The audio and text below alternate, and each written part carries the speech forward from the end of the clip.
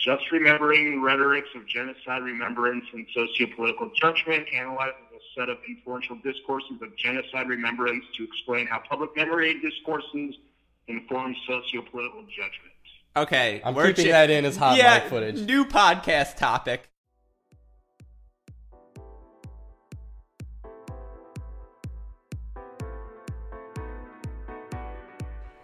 Welcome to... Hey, great shot. This is the Great Shot Podcast, brought to you by Cracked Rackets. My name's Alex Gruskin. Joining me on today's podcast, our super producer, Dartmouth tennis player, and the only person with a one-handed backhand that I respect, Max Fliegner. Hey, great shot. I don't think you actually respect my one-hander. Either but way, I appreciate you telling the audience that you do. Well, I mean, it's just so good to have you back in the booth. I mean, unfortunately, I almost don't know what to say. Well, Max Rothman can't join us today. He's in California with his family for Thanksgiving. But Max, we miss you here, and we look forward to seeing you. But joining us today on the podcast, our very first guest. He is a former blogger for the On the Rise tennis blog, a well-known personality in the tennis Twitter community, and a graduate student, Jonathan Kelly. Hey, great shot. Hey, great shot. Just give us a little background, how you got into tennis, how long you've been covering the game. Tennis has always sort of been in my consciousness. And then I remember it sort of went in and out of my consciousness. But in high school, I tried to take up the game a little bit, and I was hanging with a friend of mine, and he was talking about professional tennis. And back then, the big stars were Wendell and Wielander, and it wasn't that exciting for me. But he was like, hey, do you know about this new American kid named Agassi? I was like, no, tell me more. Agassi? So, Agassi, yeah. So then the real boom happened in my world with Agassi and Michael Chang, my first big tennis love, Pete Sampras, the Jennifer Capriati, Monica Seles, U.S. Open semifinal in whatever year that was eye-opening for me in terms of how this sort of dawning of a new age of women's tennis. And then I think the dawn of the internet really is where it kind of caught hold for me.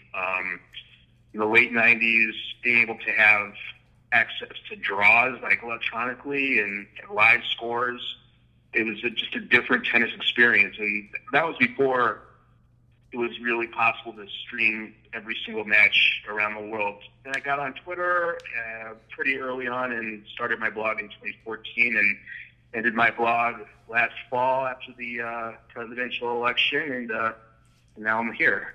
Yes. Well, we'll get into your hiatus in a little bit, but I just want to start out by saying, you are one of my biggest influences in the tennis community. You're On the Rise blog, Colette Lewis's Zoo Tennis, Bobby Knight's College Tennis Today.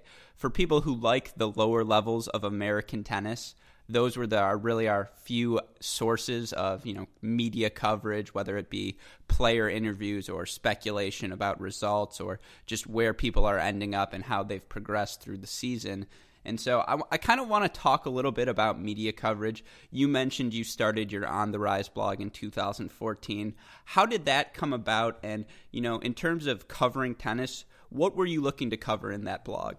It sort of was a natural outgrowth of my Twitter account. I was engaging with people and was doing career high rankings for Americans every week, sort of tracking that.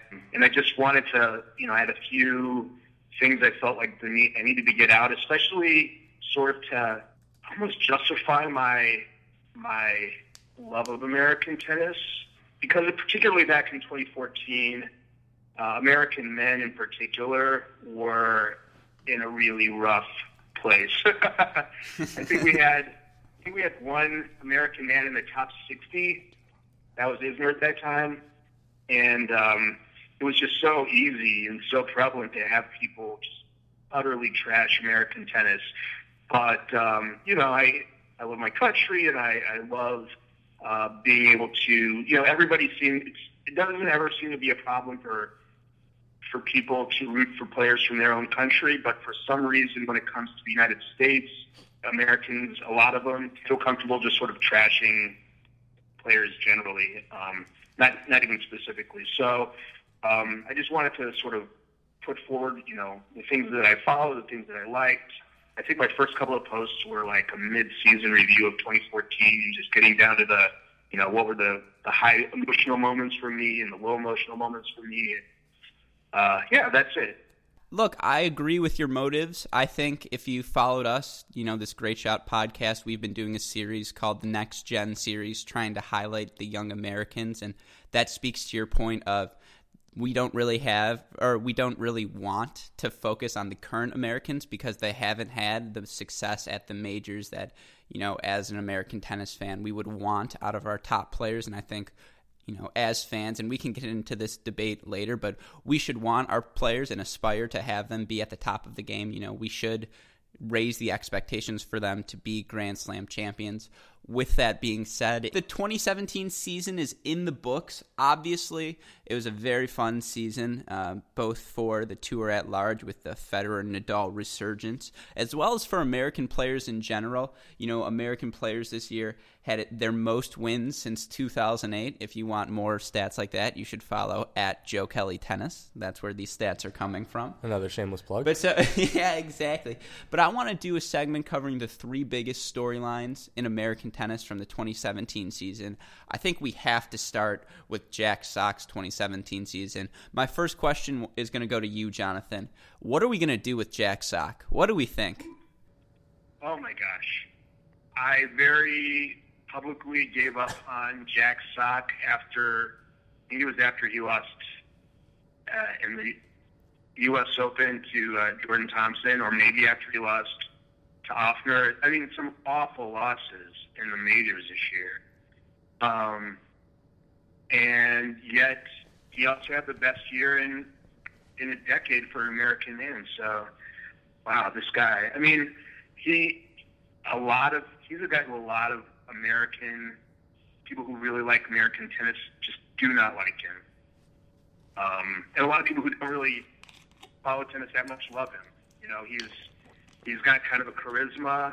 I really enjoy watching him play tennis, personally, just aesthetically, more so than most other people on tour, American or non-American. But he had a great season. He had a wonderful season.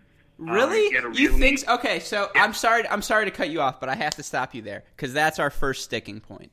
You're willing. So let me just do a little statistical background on Jack Sock. Ended the year 38-21 with 3 titles. Those are the title he won at the Masters in Paris, the Delray Beach title he won, and his early title in Auckland. Along the course of his season, he lost 2 first-round Grand Slam matches and a second-round match at Wimbledon to someone ranked outside the top 200. He lost 9 first-round matches overall on the season. I know he's ending the year as the top-ranked American, and again, credit to him for winning that Paris title, which we can talk about in a second, but I do not think Jack Sock had a good season. He had an excellent fall, probably the best portion of a season he's had, but if you had to ask me, I liked his season last year a little bit better. I'm an Olympic snob, and this goes back to your hiatus, but just watching Jack Sock have success for the country at that time, pre-election was so fun to watch, and I liked his season last year a little better. I thought he was disappointing this year. He needs to make a major breakthrough. How many times do we have to say no Nishikori, no Murray, no Djokovic, no Wawrinka, no Raonic at the U.S. Open, and yet Jack Sock loses first round again to Jordan Thompson, and it's frustrating. You mentioned this. He's so charismatic. The forehand is one of, if not the biggest on tour. Some of the drop volleys he hits are just ridiculous, and that's a testament and why all singles players should play doubles, because you'll learn how to volley again. But it is just too frustrating. I don't know. I don't know if he had a good season. Sorry, I'll let you respond. You're out of your mind. I mean, okay. You also ignored the fact that he went back-to-back semifinal and quarterfinal at the March Masters events. Not a small deal. He had a really disappointing record in best of five matches, like really bad. But that's part of the tennis season. It's not the entire thing. Even before his resurgence in the fall, I thought he had a good season. Anytime you win a title, it's a good season. The fact is, you won 2 titles, and then he made a great run at the very end, and I think proved his worth in the very last tournament of the year. I thought if he had done what a lot of people expected him to do, which was go 0-3 in round robin or 1-2 or something like that, then it would have been fair to say, Paris was a fluke. This guy hasn't shown himself to be top 15, top 10 player. But I thought his win over Cilic, his win over Zverev, right? Yeah. So those were pretty gutty results, and maybe it wasn't a great season in terms of, hey, let's look at what was Zverev's seasons like overall, or Dominic Thiem or something like that. But he had a wonderful season. That's all. Yeah, I agree. I really like your last point about like his record in the round robin, because I did agree. Like, I thought Paris was a bit of a fluke, and I thought that he was going to kind of get there and realize that he wasn't ready to, I don't know, hang with like a top 5 player. But I was really, really impressed with his win over Zverev. I thought that was really gutsy. And actually, after he lost the second set, I thought, this match is probably over for him. He's had his fun. But no, I mean, I gained a ton of respect for Jack Sock, especially in the latter part of the season. Well, I thought after Laver Cup in particular, I mean, he was excellent during Laver Cup. He took Nadal to 3 sets. Yeah, that's also had true. all of that doubles success. I mean, he was the best. Okay, hot take, but I thought he was the best doubles player. That's not at a hot the Laver take Cup. at all. That's not a hot take at all. And He's unbelievable. His presence at the net, his willingness to come forward, it is a unique characteristic of top players. But I guess my question is to you guys, going into the Australian Open 2018, we don't know how healthy all of these top guys are going to be. We don't know, is Dimitrov going to sustain his success? Same thing with Goffin. Those are Sock's peers, guys who are in a position to make a similar run. It's a testament to how fit will Jack Sock be to start 2018. I have always, we did a segment about this. He's a skinny, fat player. He's a big guy. And he's very powerful with the ground strokes. His movement was really, really good this tournament. So this comes back to what I think always it was say, really though. impressive. He's a good athlete. Yeah, I think he's a good athlete. The problem is, I don't know, very few players with his particular body type have found success at the majors over the last decade or so. I mean, he's not in great shape, but he's also, his body isn't what I would consider to be a traditional tennis body. And other than maybe a Tsonga or a Nadal, you really don't see guys with that kind of natural build go far in the tennis world. So I'm not excusing him. I'm not trying to make excuses for him. I'm just saying, I think it's probably a little harder for him than for Chris Eubanks or something to stay skinny, And I think that it does hurt in the 5th set because he's not built for endurance. He's built for powerful, short bursts, And I think we see that in his double success. We see that in his best of 3 success. But he could be doing more. I'm sure. Yeah, look, of course, and it's hard for us. We're speculating over his fitness regimen. Look, you're right. The guy was one of the few players on tour fit enough to sustain his level to November. And, it's a testament to the work he puts in, or maybe it's a testament to losing 9 first-round matches and not having that wear and tear on your body. But, yeah, exactly. That should be his plan every year. Yeah, exactly. I guess my biggest question then to him would be, instead of losing at those American hardcore tournaments, Cincinnati, the U.S. Open, even Toronto or Montreal, let's lose at the clay tournaments that we care less about so that when we come and watch you, we have someone to cheer for. Is that unreasonable to ask? I mean, I don't think you plan to lose those matches. I know. But hey, great shot.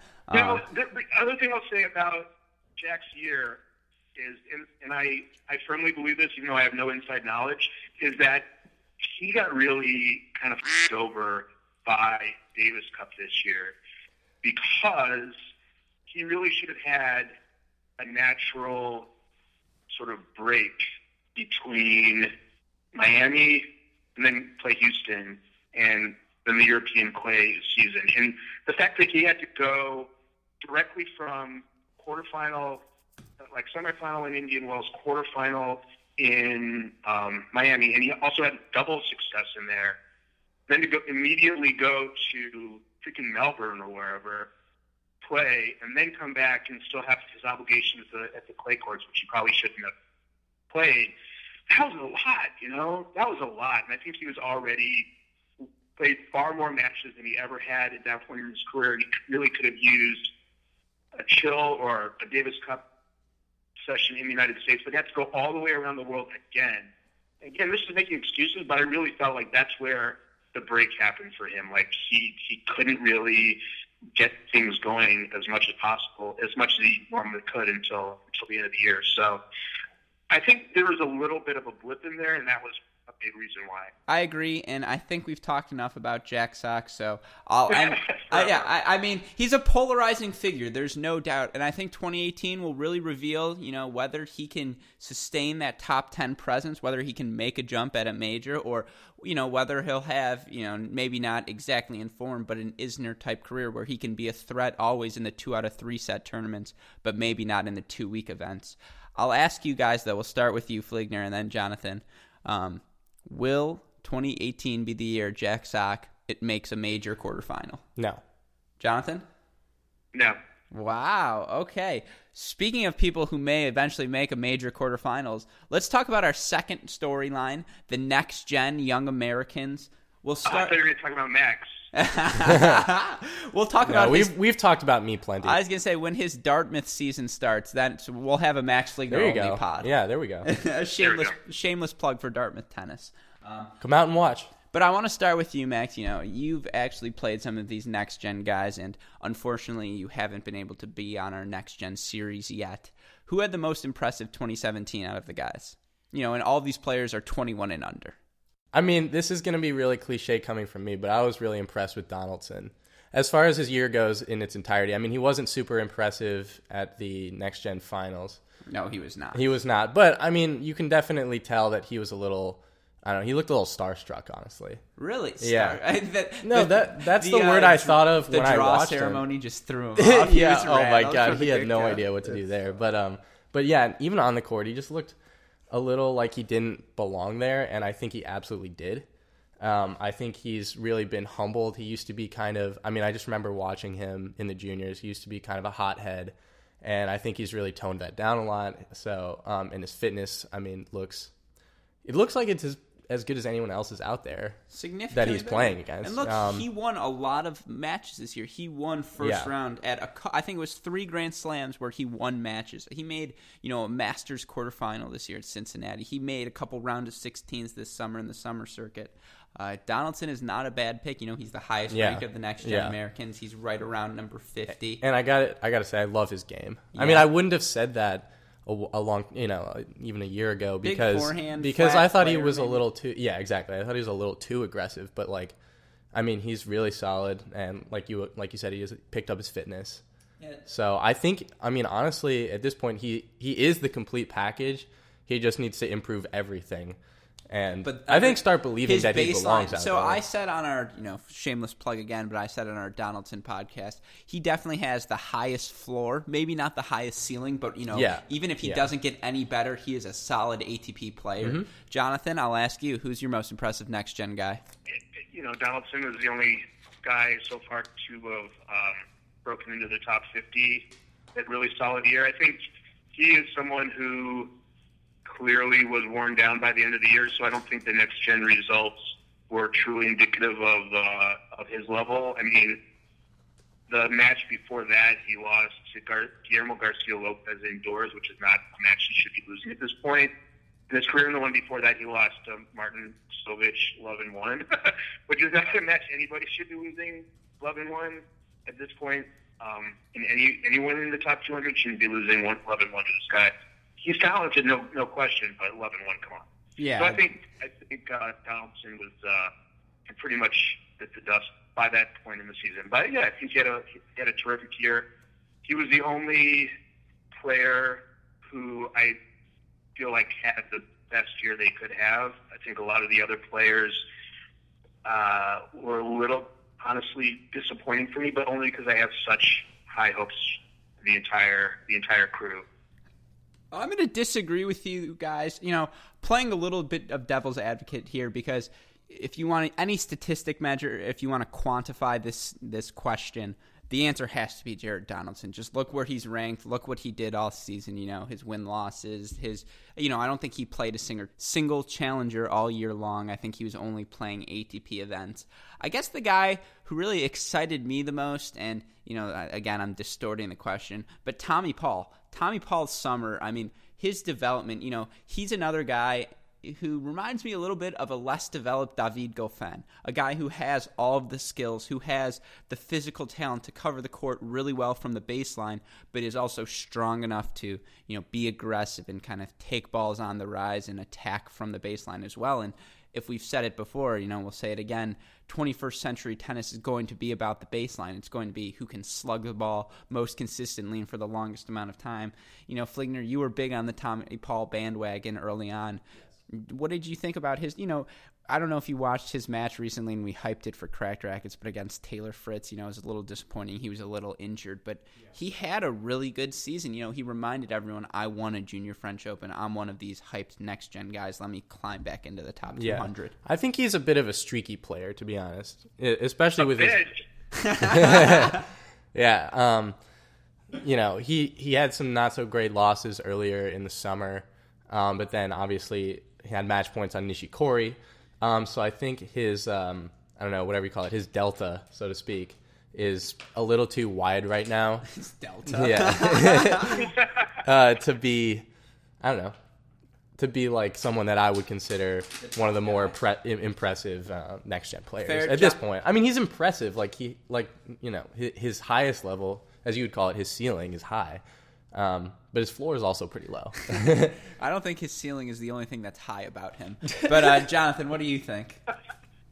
I'm a huge Tommy Paul fan, but yeah, he's the streakiest of all of these guys.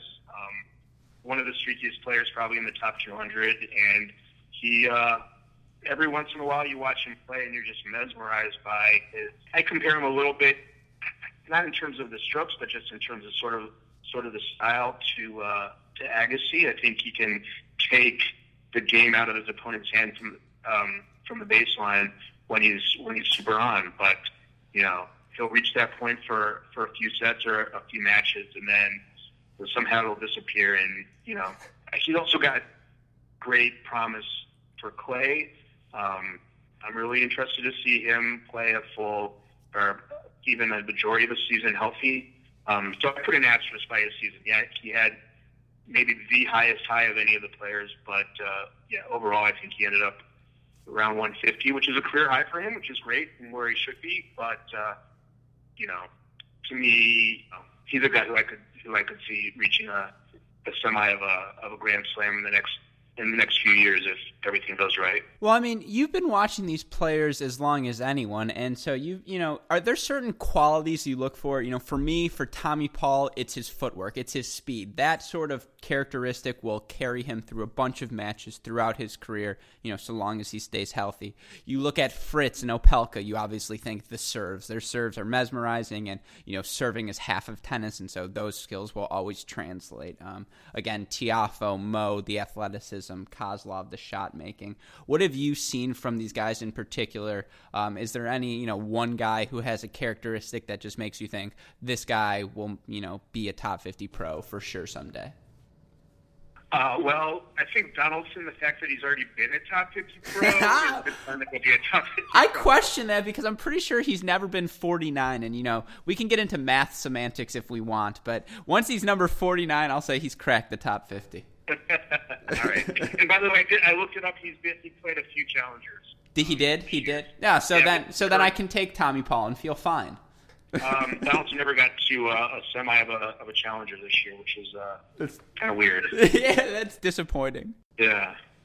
I don't know. It's so hard to predict, and it's hard for me to do sort of a stand back and universalize this, and ultimately being number 50 in the world doesn't mean – the only thing it means is that there's 49 guys who have more points over a 12-month period than you do. You know, it's not necessarily – you can look back in the history of tennis, and some marginal players will have reached the top 50 at some point. So I would say someone who has the ability to take the game out of their opponent's hands more often than not is someone who I'm going to look at, and that's why, you know, someone like Taylor Fritz and I think Tiafoe has that ability too sometimes, are really kind of good bets to start, you know, challenging to get to the later stages of 250s and maybe get into the third and fourth rounds of majors.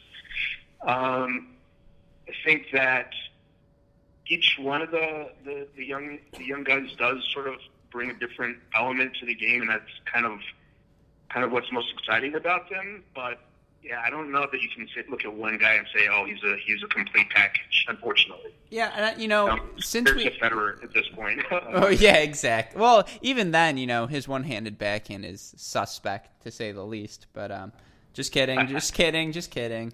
But Max Fligner, you're actually good at tennis, so we'll ask you. You've played high levels of college tennis. When you're playing those best players, what characteristics stand out to you usually? Is it the pace on their ball, their ability to move, a combination of the two? What is it?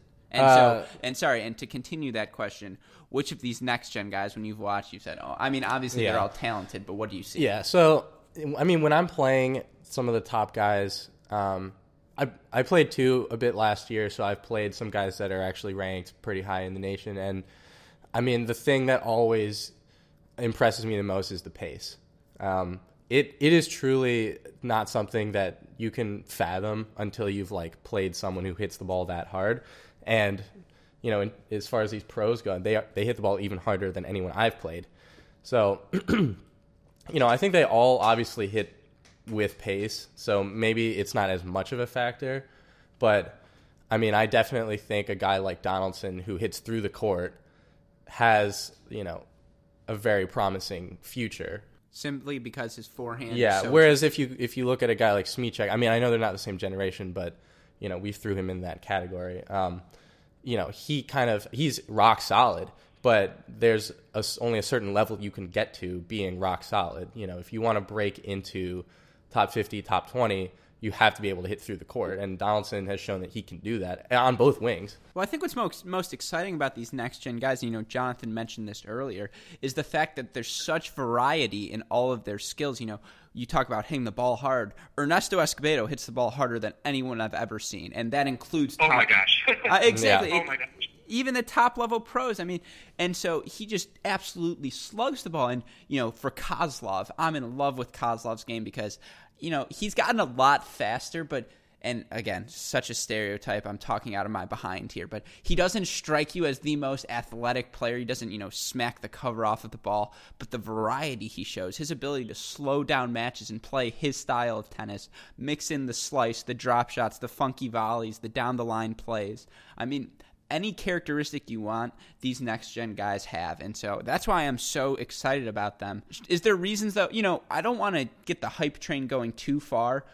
I shouldn't expect, all of these guys to crack the top 100 in the next year. But, Jonathan, it's not unreasonable to say in the next 5 years, all of these, the 11 guys born 1996, 97, 98. If you want to learn more about them, go check out our series on cracked rackets. But but Jonathan, you don't think all these guys are going to break through immediately, but in 5 years they could, right? Well, yeah. I mean, part of it is how do you measure success? So, we've had 9 of them already crack the top 200, which is more than any other country in the world for this age group. And is really remarkable in and of itself. 8 of them are currently in the top 200. One's just a couple out, and they also have 4 of them who cracked the top 100, 3 or 4 of them. So, is success breaking the top 100? If so, then yeah, I think 9 or 10 of them probably will break the top 100 at some point in the next 5 years. Is it breaking the top 50? Well, I think 5 or 6 of them will probably break into the top 50 in the next 5 years. I don't know if I told you about my bet with Brad Gilbert that I made on Twitter, which he probably doesn't remember. No, but, please let our listeners know. I said by the end of 2020 that one of these guys will make the quarterfinal of a major. And unfortunately, we only have 3 years to go on that. I don't know. It's not looking as good as it did 3 years ago, and I think when I made the bet, or 2 years ago when I made the bet. But, yeah, I mean, all of these guys are going to make the top 100 almost certainly. I think they've got that level of talent, and a third of them have already done that. I think we're going to start seeing 250 semifinals and finals from these guys within the next couple of years. I mean, sorry to cut you off. Escobedo did make a 250 semifinal in Memphis, right? Right. He did. Yeah, and so Fritz I made agree. a final as well. Yeah. So I think Tiafoe is going to start making semifinals and finals. But, one of the problems is that all of a sudden, out of nowhere, 2 years ago, this wasn't the case. But when the tournaments where they're most likely to make a run, you've all of a sudden got 3 top 20 guys now also in those same tournaments. And Harrison had his best career year. Donald Young had a really good year. Steve Johnson is somebody who can play at a top 20 level. So you've got a bunch of guys who are not considered next gen who can stop you at any given point. And that's a good problem to have, but I think it is going to slow down their development, not their development, but their rapid success one way or the other, because you've only got a handful of 250s in the United States, and every tournament you're going to have a guy like Isner, Query, Sock also at those tournaments, also, having their best years of their career and able to beat you, just because they have more experience and a lot of skills. I mean, Sam Query is a freaking great tennis player. We haven't mentioned him once today, but he got to the semis of a major this year, and not, by half he did because he's a great player, and he got to the quarter major also this year. He beat Nadal in the final of a 500. I mean, some things that we would a couple of years ago had begged for an American tennis player to do, he did, and we haven't even brought him up today. So that just goes to show that I think that one of the issues that American young players are going to have is that they're still 7, 8, 9 on the depth chart when it comes to American tennis. Yeah, no, that's an excellent point, and it kind of leads me to where I want to end this conversation, and then we'll move on, of course, to our changeover chat. But, we mentioned this earlier, American men, 259 wins this year, the most since 2008. We had 9 ATP titles, the second most by any country behind Spain, and we had 3 guys end in the top 20, the most since 2011. By the way, again, all of those stats from Jonathan Kelly himself. You got to follow him on Twitter. I didn't even know those. Exactly. So we currently have Sock, Isner, Query, Harrison, Johnson, Young, Donaldson, Tiafoe, and Sandgren. 9 guys in the top 100. My question to both you and Fliegner, with these next-gen guys, with the Furtangelos, the Krugers, the Smicheks, the Kudlas, how many Americans should we expect to end in the top 100 at the end of 2018?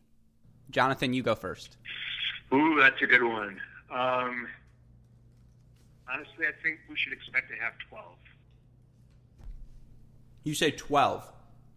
12. Do you want to? And I'll tell you who they are, too. Uh-huh. I think that we'll have the first ones that you mentioned. I'm not sure tennis is going to be able to have quite the same year he had this year because he's going to be playing a lot of ATPs probably. Have to defend a lot of points. By the end of next year, we'll see Fritz in the top 100.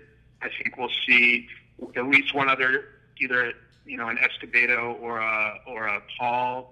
I think Tim Smichek's going to end the year in the top 100 based on what I saw in Champaign, which I know is just a small bit. And I think Bjorn Furtangelo will finish the year in the top 100 if he stays healthy. So, Fliegner, what do you think? All right, Fliegner looks like he has a face that says, "I'm struggling to come up with an answer." That's why he's behind the mic. So we'll cut him out of this one. I'm going to disagree with you. I'm going to go a little higher than that. I'm going to say 15. Now, holy crap. Yeah, look, this is an adventurous bet, and I wish Brad Gilbert would call me and offer me a tennis lesson as well, because I think this is a bold bet and one he could happily take the under on. But I'll say Sock, Isner, Query, Harrison, Johnson, Young, Donaldson, Tiafoe, all stay. Sandgren's going to drop out because he has a lot of points to defend. But, I was following along in your tweets and I was watching the live stream. Bjorn Fratangelo looks phenomenal. I think he is for sure going to break through next year. Same thing with Taylor Fritz. He's ending the year really well. I think, he skipped this year's clay season, so he doesn't have as many points to defend. So I think that'll allow him to jump.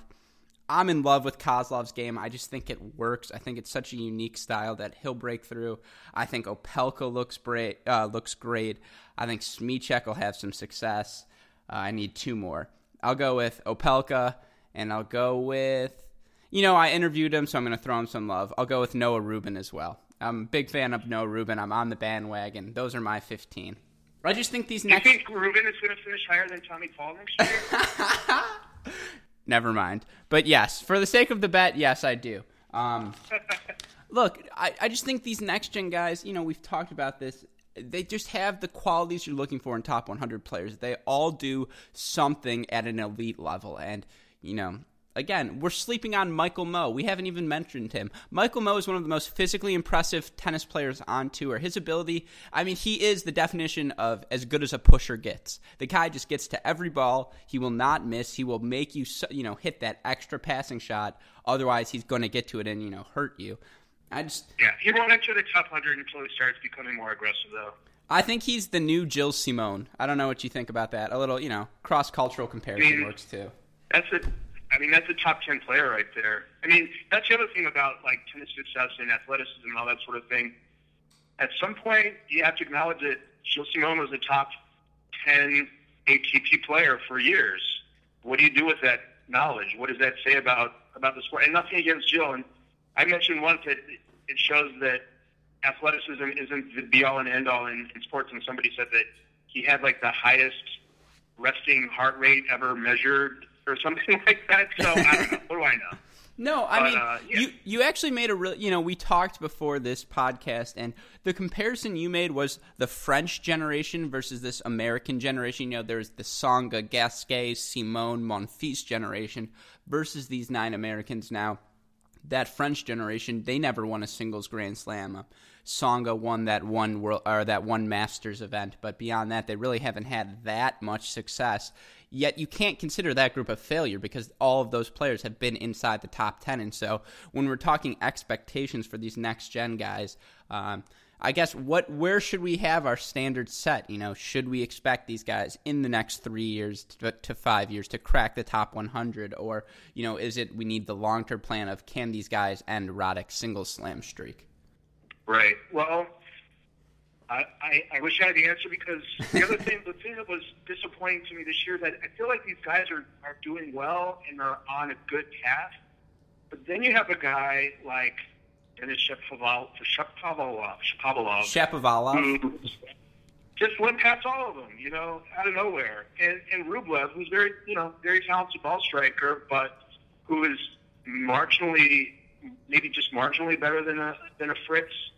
All of a sudden he's in the top 30 as well. So I guess my one disappointment for 2017 was that none of these guys had the breakout tournament, the one just sort of shining moment that, not even talking about Zverev, but some of these other guys from around the world seem to be able to put together. So our expectation should be at least that we'll see a few in the top 30. I guess we can't say seeded anymore now that they went back to 16 seeds. Yeah, but, exactly. Top 30 level players in the next 3 years, and I think, I think that starting to look at, can they start approximating, maybe not an Andy Roddick, but a James Blake or Jack Sock. I think that's where we should be looking, and maybe one or two of them can just get. I think that to me the highest ceiling of all of them is actually is Frances Tiafoe. Interesting. I think Max Fligner has beaten Frances Tiafoe. Well, there you go. So in other words, we're all going to be the best players someday. Right, exactly. A lot of indirect wins. Despite technique, the fact that everybody criticizes technique, I think the fact that he's gotten as far as he has with maybe not the most beautiful or traditional technique. Sometimes a player will come along, and their technique will be shown to be maybe not traditional, but something that works for them. And if it works for you, and you've got the passion, and you've got the other skill sets, then you can go pretty far. You can be a top 10 player with a glaring flaw even in 2017. So, I would say about Jack Sock's backhand, it's kind of a glaring flaw, even though I think it's better than a lot of people think it is. It's a top 8 player. So, anyway. So my question to you, we'll go Fligner first, then Jonathan. Does an American make a Grand Slam semifinal next year? No. Jonathan? No. You know what? I'm sticking with it. I'm going yes. I'll be the contrarian. You're the eternal I'm happy optimist. to be right. You're just an optimist. I'm just trying to draw fans on. Speaking of which, one way we draw in fans is with our fake advertisements, so we're going to do one more of those, and we'll be right back with our changeover chat, so stick around. Hey guys, producer Max Fligner here. I just wanted to take this opportunity to tell you that I will be back on the show a lot more over the next few weeks since I'm home from school. And though we don't have any fake ads for you right now, I wanted to tell you to head on over to crackrackets.com and check out our latest content. We've got a new article by Alex Gruskin on Ohio State University in the College Contenders series. All right, thanks, and back to my least favorite segment to edit, the changeover chat. Welcome back to...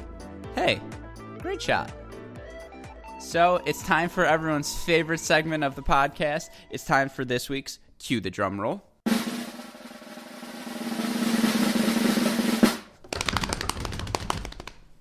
The changeover chat. Oh, shit. My bad. It's okay. You're not rough. Yeah. All right. The changeover chat. The changeover chat. If you follow Jonathan's Twitter account, you know that he is the source for fun facts in American tennis. So we actually planned a fun segment for this show. We're going to do a little American tennis trivia contest. I mentioned this earlier, but Jonathan is one of my role models and, one of the must-read people in the tennis Twitter community. And so to get the chance to do this with him in person is going to be a lot of fun. Jonathan, you're the guest, so of course you should ask the first question. Let's do this thing. This is the Great Shot Podcast versus Jonathan Kelly. Fligner, cue new sound effect. Let's roll. Okay. Question number 1. I was just down at the Champaign Challenger, and hanging up there are all of the All-Americas from the University of Illinois. I want you to name for me the 3 University of Illinois tennis All-Americans who went on to top 100 careers in the ATP. Oh, so you're starting me with the softball, I think. So let's go. Was Kevin Anderson an All-American? Yes. So that's 1. Rajiv Ram, All-American? Correct. 2. Amir Delic? 3. Oh, that was too easy. Oh, come on. College tennis is my thing. You guys definitely planned that to make me feel like an idiot. You're for sure reading that. I'm not reading anything. Check my screen. There's nothing to be found. I don't have these Oh my answers. god, you need to get a life. I know. Look, this is okay. I have nothing to Although it defend wasn't, myself I'll with. give you, it was impressive. Thank you. I don't know. But what ladies, to say. he's single. Okay. It needs something to do with his time. I'll start with one with you then, Jonathan. Got it. Since a lot is made about the slamless streak of American men in singles Grand Slams, what we don't talk about is the less than stellar results on the American men's doubles side. So, since Andy Roddick's 2003 U.S. Open singles title, only 4 U.S. men have won Grand Slams in doubles. Can you name those 4 men? And in the case of 2 of them, can you name their 2 titles? Bob Bryan. That's 1. Maybe Mike Bryan. Okay, those were the easy ones. You got 2 left. Okay. Here are the 2 tough ones. Well, relatively. 2 players who have won majors. Who have won doubles titles. I actually know Double this. majors. Yes. Well, Jack Sock with Pospisil, obviously, 2014 Wimbledon. and Ryan Harrison with Michael Leason. See, you're just as this is why it's going to be a fun contest. All right. all right. Question 2. Okay, this is a little bit of a curveball, but we're going to actually stay with college tennis, but go to the other side. And this is a question about women's college tennis. Ooh. Can you name the 8 players? Let me just say that women's college tennis is experiencing some of the highest level of all time, and there are currently 8 women's college former collegiates in the WTA top 200. Can you name them? There are 8 of them? Correct. Okay. As of Thanksgiving 2017, we're in the WTA top 200. Okay. I'm not going to do as well on this one, but I'll give it a go. Nicole Gibbs, number 1. She's not number 1, but that's one. Yeah, but that's one of them. Is Danielle Collins in the top 200 yet? Yes, she is. Yeah, okay, that's 2. Oh, UCLA player Jennifer Brady? Yep. That's 3. Oh, I forgot an easy one. Jamie Loeb. Yes. Yeah, that's an easy one. I should have known that. I didn't know she was in the top 200.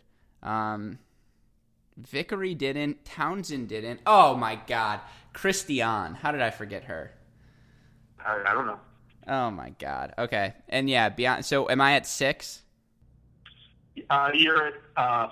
Okay, name the last 3. I give up. I'll give you the colleges, see if that helps. Okay. Stanford. Okay. That was Carol Zhao. Carol Zhao. I thought I named. No, I didn't know she cracked the top 200. Yeah, she got to like 150 or so. Good for her. Georgia Tech. Bosserup? No, Irina Falconi. Falcone. Oh, I knew that. It was one of the 2. Yeah, and then finally, the toughest one, playing in Honolulu this week, Arizona State University. I don't know it. Jacqueline Keiko. Oh, I didn't think she went to college. God. All right. I'm embarrassed. We're gonna have to have someone part of the Great Rackets, whatever you called, with some women's tennis knowledge. I know. Seriously, you're gonna have to host a guest episode just on the WTA and women's tennis, and you host us through and you drag me through. I will say this: that Americans men's tennis had a terrific year, better in a lot of ways in terms of titles won than women's tennis. But, oh my gosh, the highlights for women's tennis, Americans women's tennis this year were off the charts. No, it was incredible. But okay, I have, I think, a harder one for you. Okay. Since 1995, 8 players have won both the singles and team tournaments in the same year. However, it has happened on 9 occasions. Can you name the 8 players, and can you name the 9 occasions? No. Okay, but give me a guess. I'll get some guesses. So, Steve Johnson. He has 2 of them. He won it in 11 and 12. Right. Okay. Brain being racked. Did that kid from Baylor do it? Benjamin Becker? Yeah. He did indeed. That kid from Baylor who beat Agassi and ended his career. And just retired this year. Exactly. My hints to you are 2 hints. One of them was the answer to one of your trivia questions. The other, you got to think recent. There's a team that did it twice recently. Delich? Delich did do it for Illinois in 03. DeVarman? DeVarman did not win a team title. Those were in the dark days. Come on. Remarkable. Okay. I'm going to say, I think this was one of your questions before, but was it Bob Bryan? Bob Bryan is one of them. Okay, how many is that? That's 5. You got 4 more. Hey! 2 Okay, so I have 3 more. No, 4 more because I counted Johnson twice. Okay. So 2 Virginias is my hint, and then a Georgia and a Stanford. 2 Virginians? Yeah, 2 different Virginia players did this recently. Oh my God, my brain. Never get old, guys. He's got the dash in between his name. Ryan Shane is one of them. Lost to Zverev in 5 at the U.S. Open. Tyson Kwiatkowski. There we go. And then I don't think you're going to get the other 2, Alex Kim and Mateus Booker. Correct. I was not going to get those. Okay, yeah, that's another one. So, okay, question number 3. You got another one for me? Yep, I got one last one. This is also it's a list. So, can you name the 1, 2, 3, 4, 5, 6, 7, 8, 9, 10, 11? Can you name the 11 living American men who have won an Olympic tennis medal? Wow, I can try. Okay. All right. Let's go recent Sock Johnson. Yes. Fish?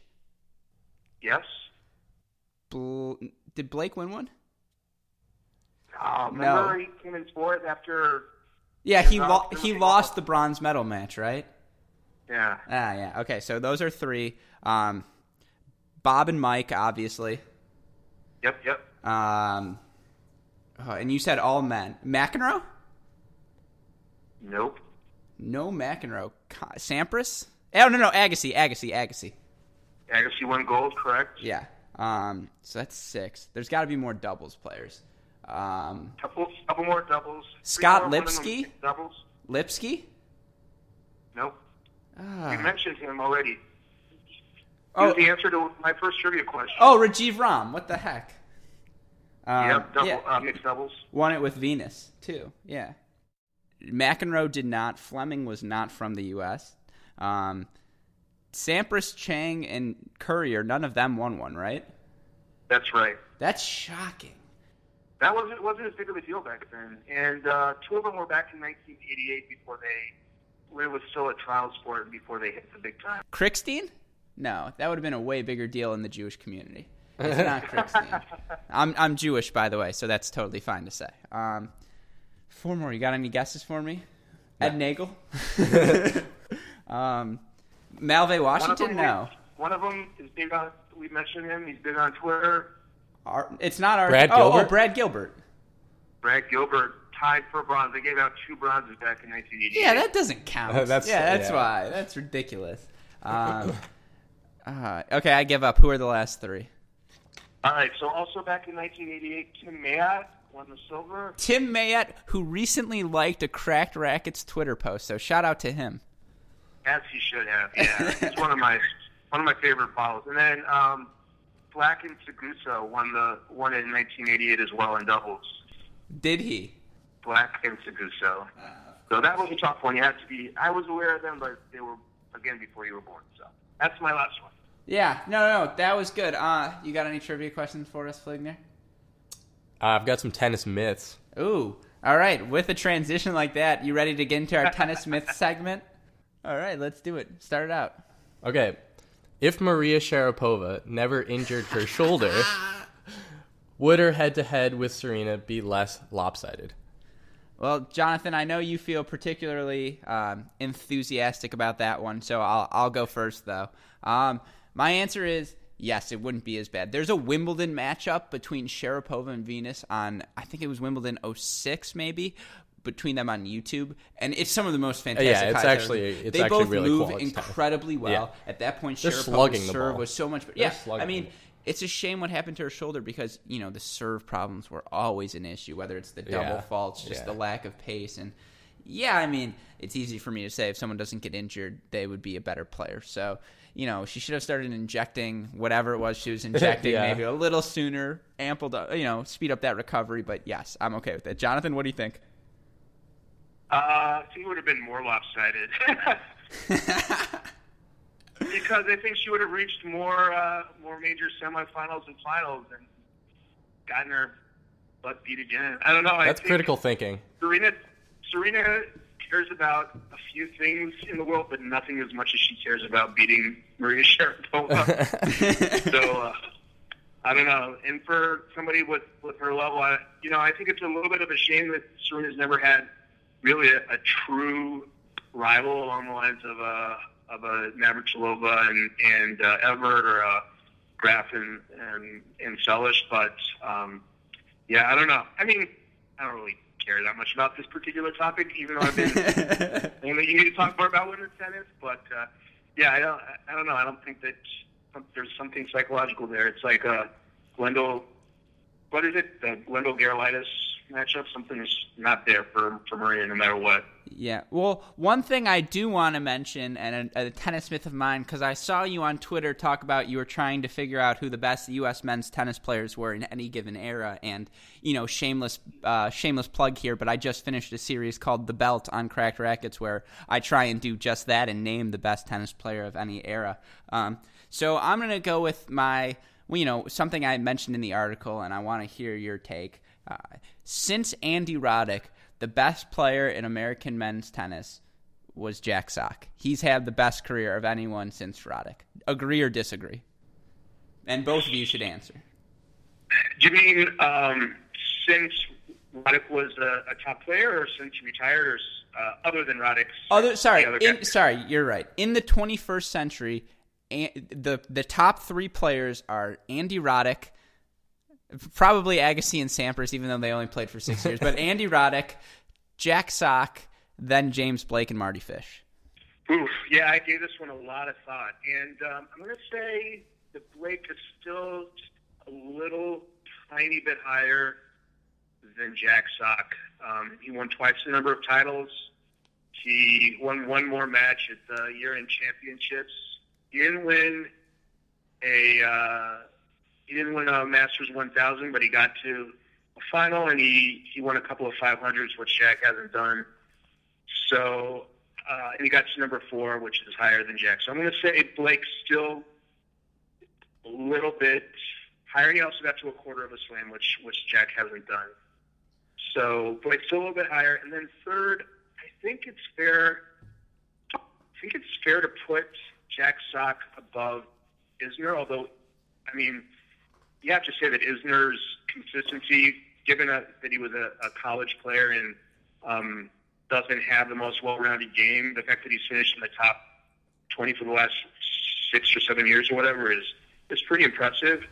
We don't know that at all for Jack, but I think I'm going to put Jack ahead of Isner. You got Sam Querrey, who again has done some things that Jack hasn't done, and won more titles. But yeah, Jack just put it into a new gear last month, and so yeah, I'm going to put him at number 3. Yeah, I would also definitely put Jack Sock ahead of Isner. I personally am not an Isner fan, just because, I mean, I think that his game is really unidimensional. Obviously, his serve carries him through matches, and watching him move is actually painful for me. So, yeah, I would definitely. I think that's definitely a good list. I also think it was astute to put James Blake ahead of Sock, because I also think his career highs, at least at this stage in Sock's career, aren't as good as Blake. Well, where I'm going to disagree with you guys is, and again, this is another at Joe Kelly Tennis Twitter stat, but Jack Sock, first player probably to win a mixed doubles Grand Slam, World Tour, or a Masters event in singles, and an Olympic gold medal. So just that sort of success to have it, at the biggest stages, particularly at the Olympics. And, this could be a whole nother argument, but we should probably be including the Bryans in this list as well if we're talking about best American men's players. Just the Bryans have had so much success in doubles, and as a doubles player, I value their 16 slams. I think it's so impressive. But Sock has had that success, and he's managed to, probably the best singles and doubles American since McEnroe. And, that's a hot take, but, to have that success on both tours is something we as tennis fans just in general should value, and, we should appreciate the success he's having. And, if we combine Jamie and Andy Murray into one player, that's the ideal player. But, Sock's probably the closest thing we get to that in terms of singles and doubles success. So I'd probably say he's the, I'm a Game of Thrones fan, so ever since, Federer arrived, it's really winter is coming. But, if we're excluding that, it's been hard. I'll probably take Sock. But so Jonathan, any myths? Oh, sorry, go ahead.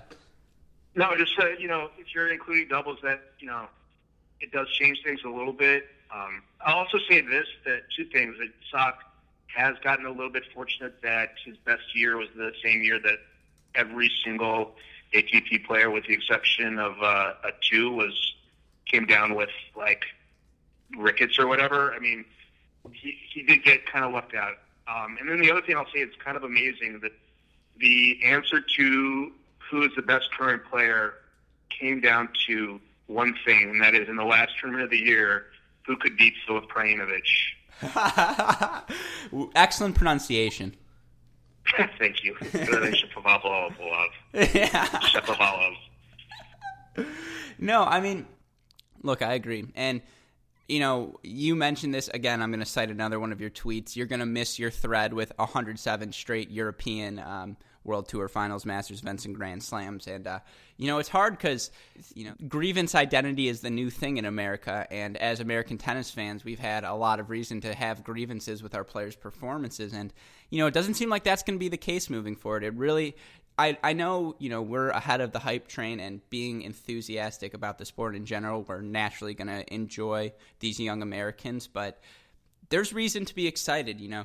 Jack Sock has kicked it off, and maybe this was even a false start on him. And, you know, he's a little bit ahead of the curve. But I think in these next 3 years, we're going to see a lot of great results. I think you're right. And I also want to give a hat tip to Sam Querrey for making the semifinals of Wimbledon.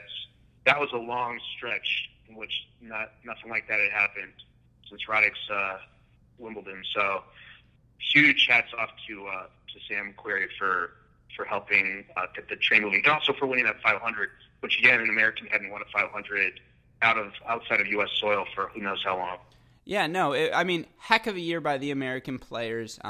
But, you know, we're at like the hour 20 mark, so I think we should probably leave it there. It is Thanksgiving Day, and we really want to, you know, I want to say thank you, Jonathan, for doing this. And, you know, it's been so fun talking to you about American tennis. And again, you've been one of my biggest influences on becoming a tennis, you know, fan and trying to share my tennis voice with other people in the tennis Twitter community. That's really the whole point of this podcast, is to engage everyone in the sport and show, you know, how much fun it is and how much as fans we should relish the sport and, you know, be supporting our players. So thank you for taking the time to do this, and know that you are always welcome on the show.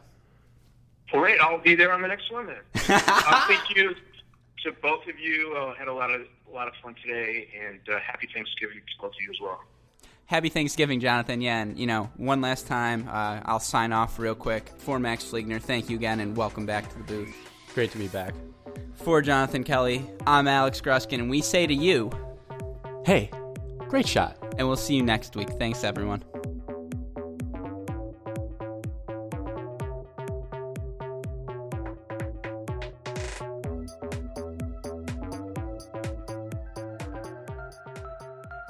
A Great Shot production.